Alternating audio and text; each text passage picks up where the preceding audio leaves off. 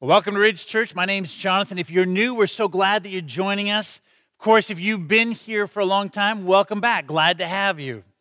If you think about the Gospels, if you've read through the Gospels, you know that they say an awful lot about Jesus. They tell about his birth and his ministry and his disciples. They tell us about where he traveled and his prayer habits. They introduce to us what Jesus' teachings were and the questions that people had in response to those teachings and how Jesus responded to those questions. They tell us how Jesus saw himself fulfilling all of the Old Testament in himself. And all four Gospels recount Jesus' arrest, his death, his amazing resurrection. And throughout the centuries, thousands and thousands and thousands of pages have been written about that. But if you think carefully, there's only one place in all of the Gospels where Jesus reveals his very heart, where he kind of opens up and says, at the core, this is what drives me. This is who I am. And it's found, interestingly, in Matthew chapter 11, a famous passage. Jesus is speaking, and in verse 28, he says this, "Come to me, all who labor and are heavy laden, and I will give you rest. Take my yoke upon you and learn from me, for I am," he says, "gentle and lowly in heart, and you'll find rest for your souls." It's fascinating. In the one place that Jesus opens up and just says, this is what my heart is. This is how he describes himself, as gentle and lowly in heart.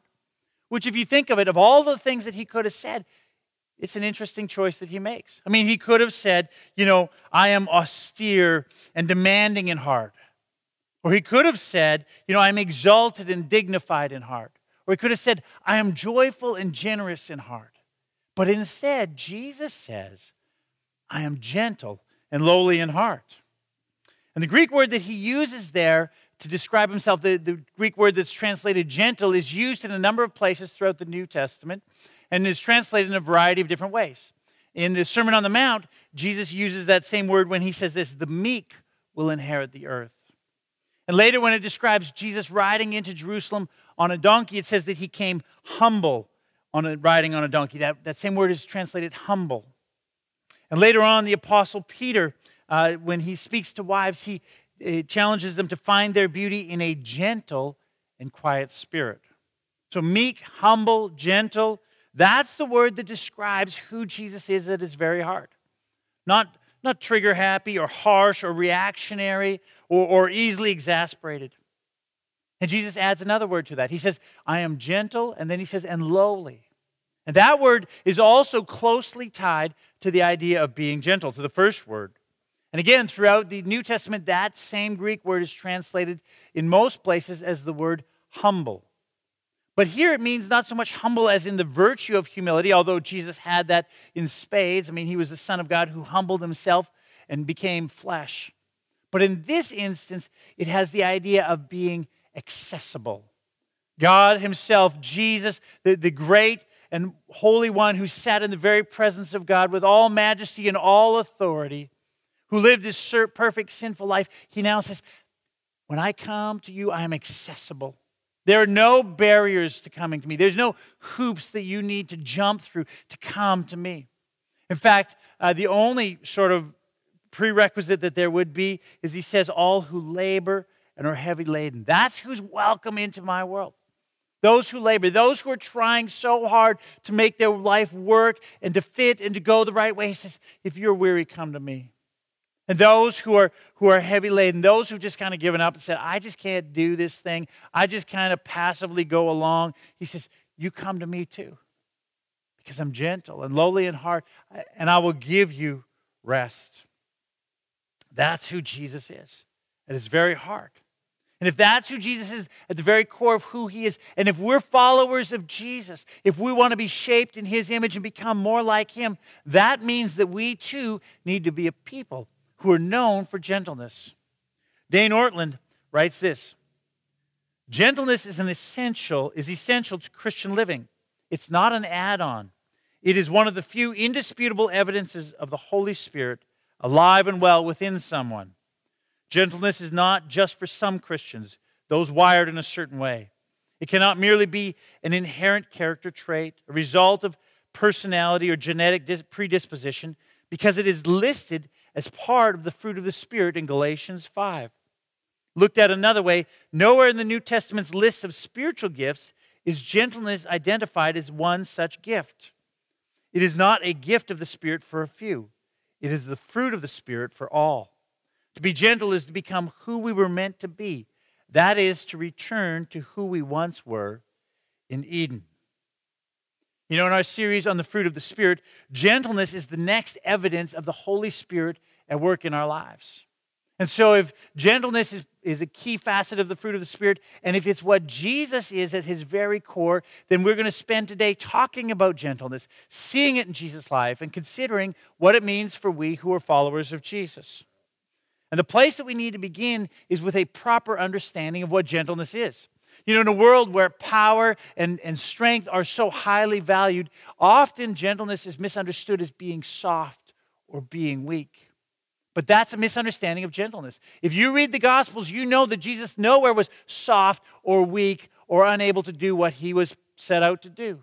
In fact, quite the opposite. Jesus himself, the Son of God, could have called legions of angels any time that he chose to protect and defend him. He never did. And not only that, he stood strong in what he said and in what he believed and in his defense of those who were facing injustice. So, gentleness is not about being weak. Rather, gentleness is about being strong, but managing that strength, using that strength properly. In fact, here's the definition of gentleness. Gentleness is restrained strength. The same word that Jesus uses in Matthew to describe his own heart was used in the ancient world to describe the taming of a wild animal. Think of a racehorse that has been tamed by its rider. It's able to ride with unbelievable strength and unbelievable power when it's called upon to. But by the same token, when it needs to, it can be drawn right down to a very slow pace because it works with strength, with gentleness. Gentleness then is strength under control. And again, often people who are preoccupied with strength and with power, it's because they feel at the core of themselves a weakness and an insecurity. You see, those who know that they have strength, those who understand the power that they have, they actually demonstrate that through gentleness. It's through gentleness that they show that they care for one another. And when we have that strength, when we understand that we're strong in the Lord, when we understand the strength that God has given us, then we ought to be ones who show gentleness to the people around us. And in fact, as the Apostle Paul calls us to, our gentleness should be evident to all. In fact, that's, by the way, why gentleness is one of the prerequisites for being a leader in the church. The Apostle Paul, writing in 1 Timothy 3:3, says that one of the qualifications of an elder is gentleness. And in 1 Timothy 6:1, Paul writes this, "As for you, O man of God, pursue, among other things, gentleness." So, how do we pursue gentleness?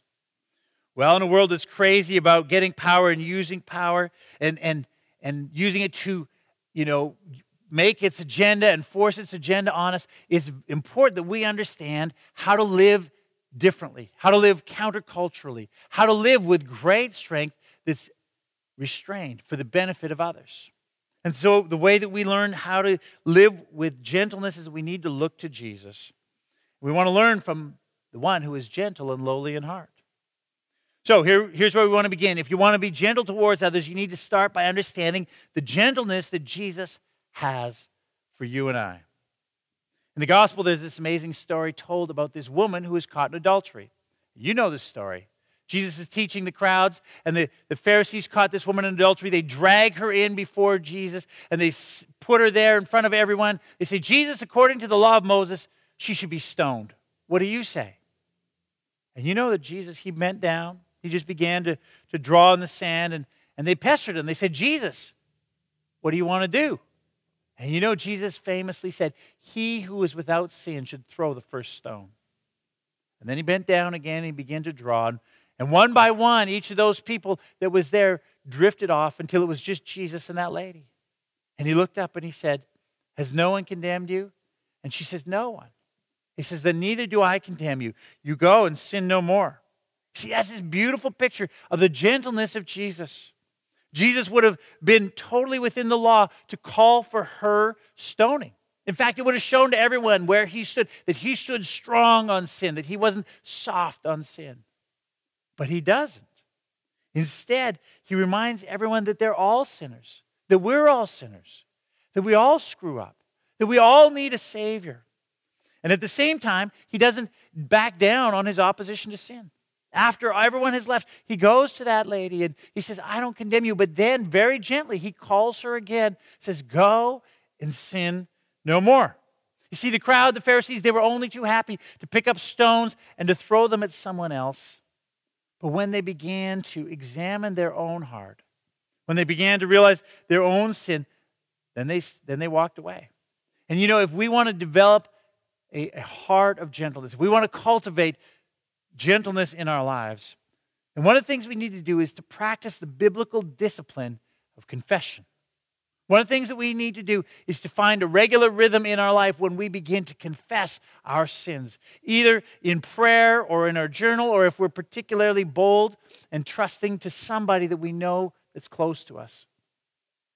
And when we go to confess our sins, it can't be in some vague, general, God, forgive me for my sins way, but rather it needs to be specific and pointed, and because of an examination of our own heart. We need to say, God, forgive me for my pride in this situation.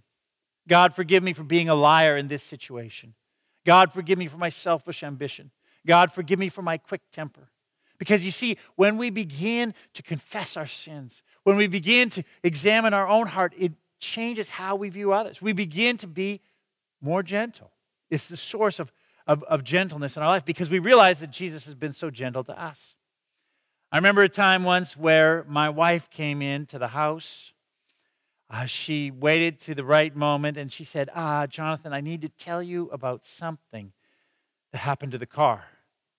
And right away I could feel my blood pressure rising, like, what happened to the car? And she told me, she said, I don't remember exact details, but she bumped the curb or she scraped the car or something like that, and I lost it. I was like, how could you be so careless? You think that money grows on the tree around here? I mean, now we got, and you know, I just right into it. And she graciously said, Jonathan, you remember a couple months ago you rear-ended somebody. And right away it's like, oh yeah, I remember what I did there. It cost a lot more. It was a lot more grief. It was a lot worse than anything that she did. And right away, it changed me. To this day, I remember. Anytime one of my kids or my wife says, you know about the car, I just begin to remind myself, Jonathan, remember, you rear-ended that guy, remember. And it allows me to be much more gentle in the response that I have. In fact, when we examine our heart carefully, when we remember that we also are sinners, that we also have screwed up, that we also have these kinds of things in our life, it allows us to be gentle even when the criticism that we receive is not founded. Jack Miller, pastor, who received, a bunch of criticism and sometimes, wrong caricatures about himself. He said if he ever got a chance to catch up with the people who were criticizing him, he would say to them, you know what you're saying? It's not the half of it. In other words, the criticism that you're laying against me, if you knew the sin and the brokenness in my heart, this is actually quite generous considering what I know about myself. And it allowed him to have a gentle spirit even to those who were criticizing him for what he was doing. You see, gentleness in our lives starts by understanding and remembering that Jesus has been so gentle towards us. That rather than giving us what we deserve for our sins, rather he has shown us his gentleness and the lowly heart, this sense that we're just welcomed in even though we struggle in so many ways. And that gentleness, when we understand that begins to manifest itself in our lives in a number of different ways. So here it is. The gentleness Jesus has for us leads us to, first of all, personal growth. Again, a story of the gentleness of Jesus' life. At one point, you know that just before he was arrested and crucified, Jesus turned to one of his closest disciples, to Peter. He says, Peter, it's going to go really bad in the next little while. And when that happens, you are going to deny me. And Peter's response is like, never, no way, Lord, I would never do that. And of course, you know the story.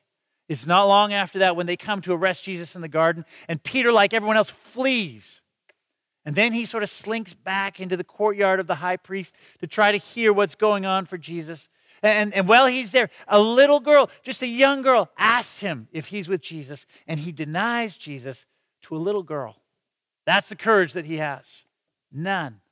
And then later, twice more he's asked, and both times he denies it and swears, and he's like, I don't know that man. And you know that then the rooster crows, and he leaves humiliated and weeping. And John tells us at the end of his gospel that after Jesus rose from the grave, he met his disciples on a beach on the Sea of Galilee.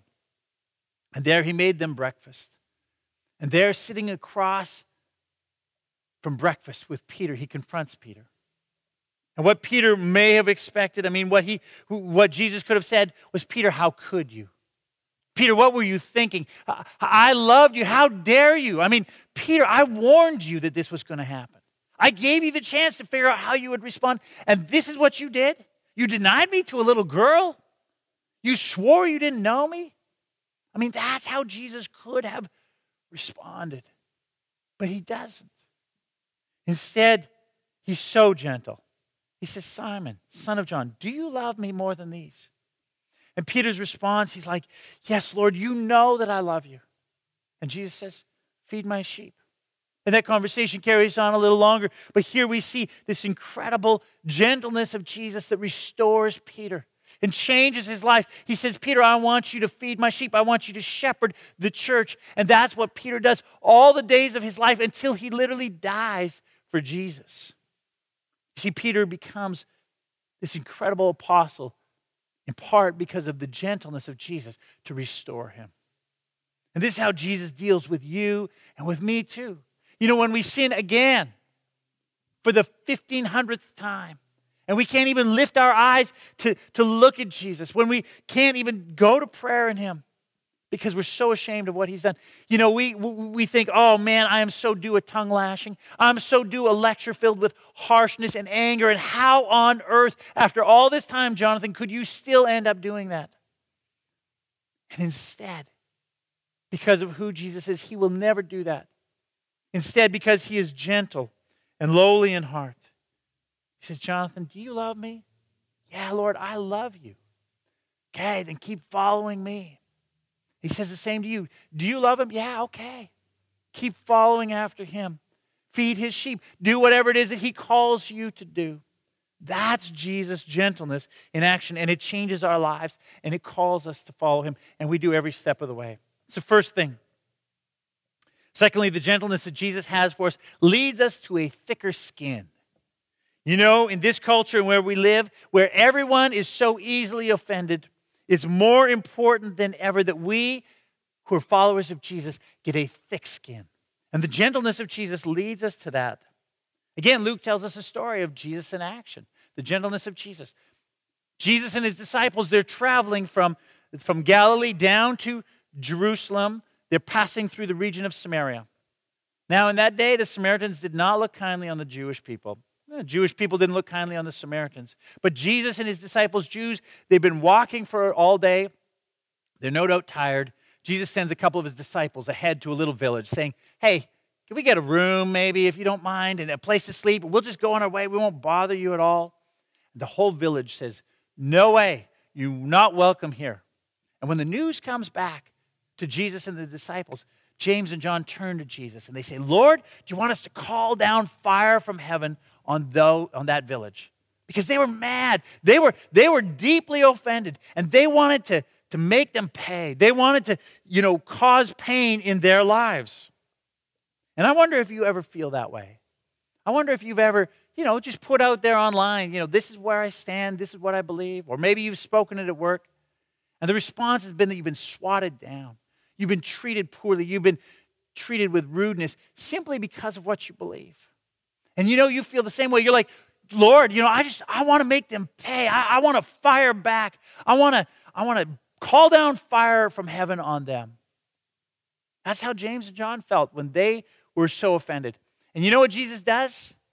He rebukes them. Not the village, but his disciples, James and John. He says, come on, boys, smarten up. Let's just find another village. That's what Jesus does. And as followers of Jesus, we also need to have thicker skin. You know, in this culture, we can't afford every time to be offended every time somebody says something against what we believe or what we stand for. Listen to the words of Jesus. He says this, if the world hates you, know that it has hated me before it's hated you. If you were of the world would love you as its own. But because you're not of the world, but I chose you out of the world, therefore the world hates you. Remember the word that I said to you. A servant is not greater than his master. If they persecuted me, they will also persecute you. Now, in this country, we don't know anything about persecution. It would be embarrassing for us as Christians in this country to stand up and say, oh, we're being persecuted in light of the kind of real persecution that Christians around the world face.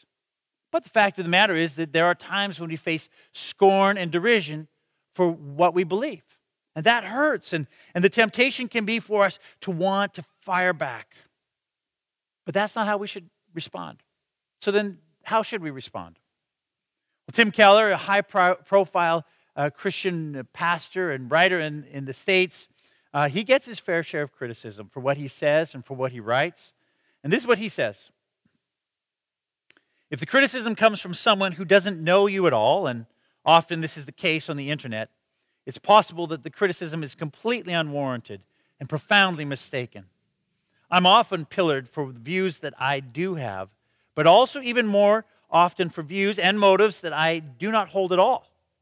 When that happens, it's even easier to fall into a smugness and perhaps be tempted to laugh at how mistaken your critics are.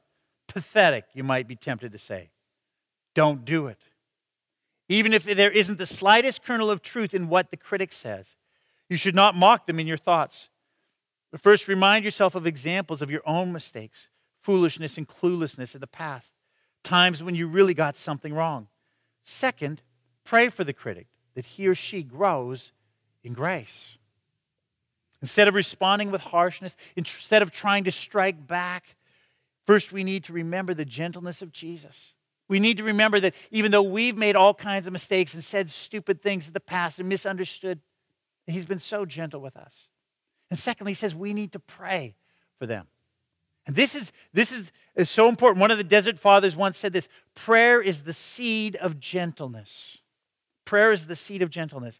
Christians all throughout history have found this to be the case. If you're talking to someone else about someone that makes you mad, you can say the harshest, difficult, nastiest things. But if you turn in prayer to your Heavenly Father for that same person, the fact of the matter is, it's hard to do that. When we turn in prayer to our Heavenly Father, it causes us to change our attitude, to remember that person also is made in the image of God, that God also loves that person. And it leads to a gentleness in our heart and in our lives. Now, that doesn't mean that we should be soft in what we believe or what we stand for, but it does mean that when we respond, we need to respond from a position of strength, but with restrained strength. Because you see, in the end, we know that God is sovereign over all. In the end, we know that His will ultimately be done, that His kingdom will ultimately come. In the end, we know that we're sinners saved only by grace and not because somehow we're so wonderful ourselves. And that Jesus has been so gentle with us. And so that means that in the end, we can respond even to our harshest critics with a gentleness that comes from following Jesus. It's the second thing. Here's the third thing. Finally, the gentleness that Jesus has for us leads us to building bridges. Again, a story of gentleness from Jesus' life.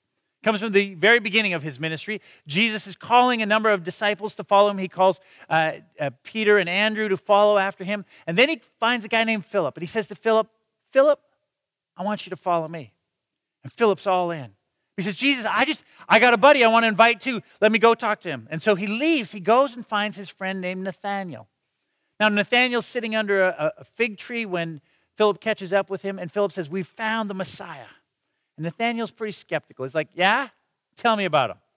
And among other things, he tells him that Jesus is from Nazareth.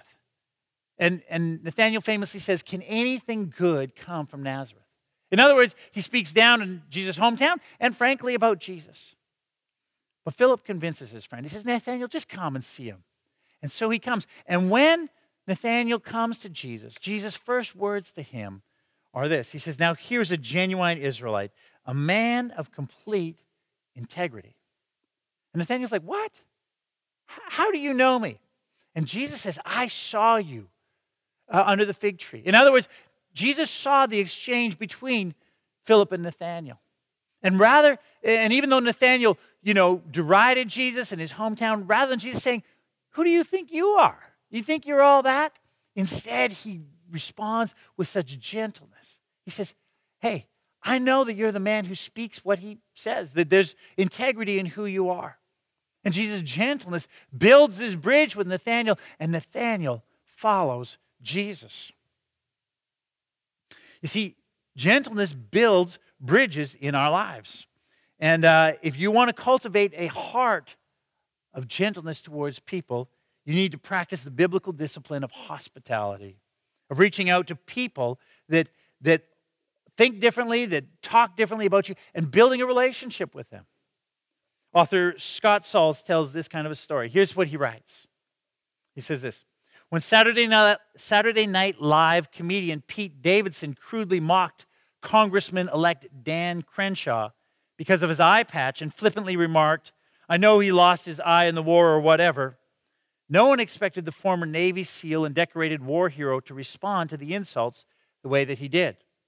The mockery of Crenshaw's combat-inflicted disability, motivated by the comedian's disdain for his political views, resulted in such a strong public backlash that Davidson, the comedian, fell into depression and self-loathing. He wrote on Instagram this, I really don't want to be on this earth anymore. I'm doing my best to stay here for you, but I actually don't know how much longer I can last. All I've ever tried to do was help people. Just remember, I told you so. Having lost his eye in combat in Afghanistan due to an explosion, some might have expected Congressman Crenshaw to say of Davidson, well, it serves him right. He could have added to the backlash or simply ignored the comedian. Instead, the veteran privately reached out to befriend and encourage and speak life-giving words to Davidson. He told the comedian that everyone has a purpose in this world and that, quote, God put you here for a reason. It's your job to find that purpose, and you should live that way. Instead of firing back, Crenshaw built a bridge. Instead of shaming and scolding, he spoke tenderly. Instead of seeking vindication through retaliation, he sought friendship through peacemaking. Instead of striking back, he responded with gentleness. Scott goes on to write this. He says, then on Veterans Weekend, the two of them came face to face on Saturday Night Live to make amends. The congressman offered warm remarks and high praise in reference to Davidson's own father, who was a New York City firefighter who died in the September 11th, 2001 terrorist attacks when Davidson was only 7 years old. At the end of the segment, when he thought they were off camera, the embattled, humbled comedian leaned over to Crenshaw and whispered, you're a good man. You see, gentleness builds bridges. It's what Jesus calls us to do. It's what Jesus did everywhere that he went. Little children, prostitutes, tax collectors, sinners, people who lacked education, the poor, the sick, the unemployed, lepers, crooks, addicts, and more people with special needs and disabilities, the elderly, misfits, all of them, when they ran into the Pharisees and the scribes, after they were done encountering them, they felt worse. They felt more isolated. They felt more dejected. But when they ran into Jesus, when they encountered Jesus Christ, the Son of God, they felt better. The burden was lifted. They were welcomed in because Jesus said to them, come to me, all who are weary and burdened, and I will give you rest because I am gentle and lowly in heart. Scott Sauls writes this. Have you ever met a person who says they fell in love with Jesus because a religious person or a group of religious people scolded them for their morals, their ethics, and their lifestyle choices? In all my years, I have yet to meet a man, woman, or child with such a story. But among the thousands of Christians that I do know, there are more than I can count who fell in love with Jesus because of the gentleness of Christ as expressed to them through Christians. Gentleness is so unexpected in our world these days. And yet gentleness is so powerful to affect people's lives, much more so than anger or shame or scorn or even just silence. It builds bridges, and not only with the people in the world out there, but bridges with the people closest to us.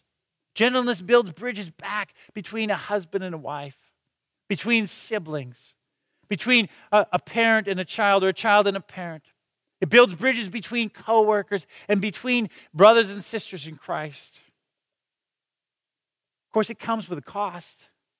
The gentleness that Jesus shows us, it cost him a great deal. He hung and suffered and died on the cross and shed his own blood that he would show us such gentleness.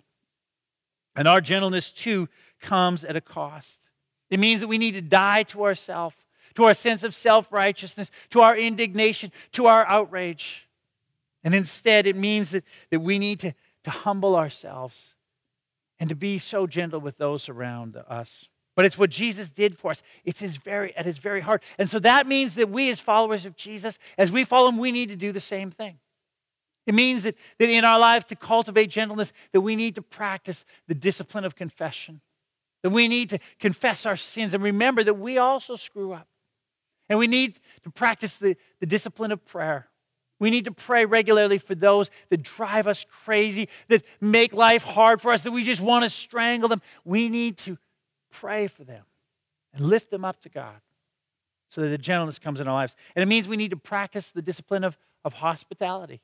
We need to reach out and build bridges and make friendships with them and offer love where there's been criticism, love where there's been harshness, love because of what Jesus has done in our life. Where do you need to pursue gentleness in your life? Like the Apostle Paul said to Timothy.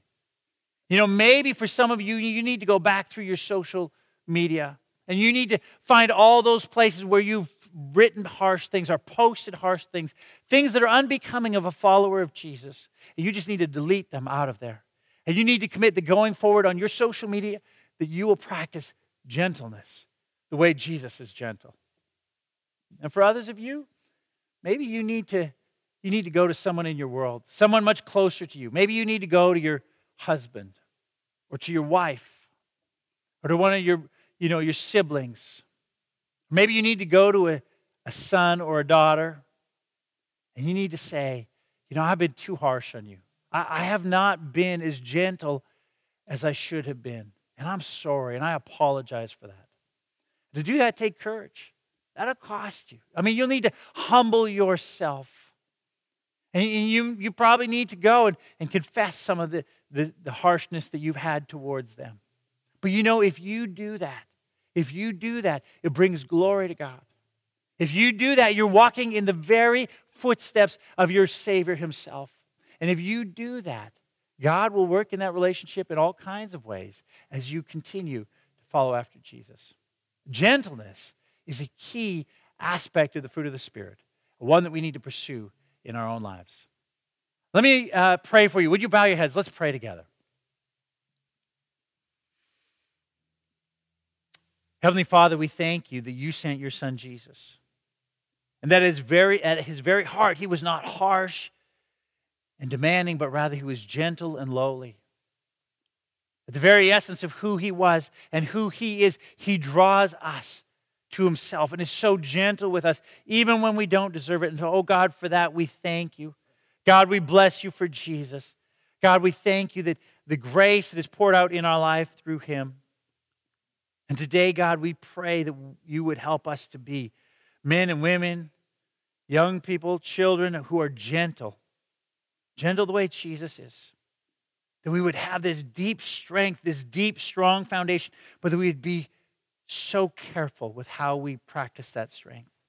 So careful in how we interact with people around us, even those who are our critics, even those who speak against us, even those who say harsh things against us. Oh God, grant us the courage to be gentle like Jesus is.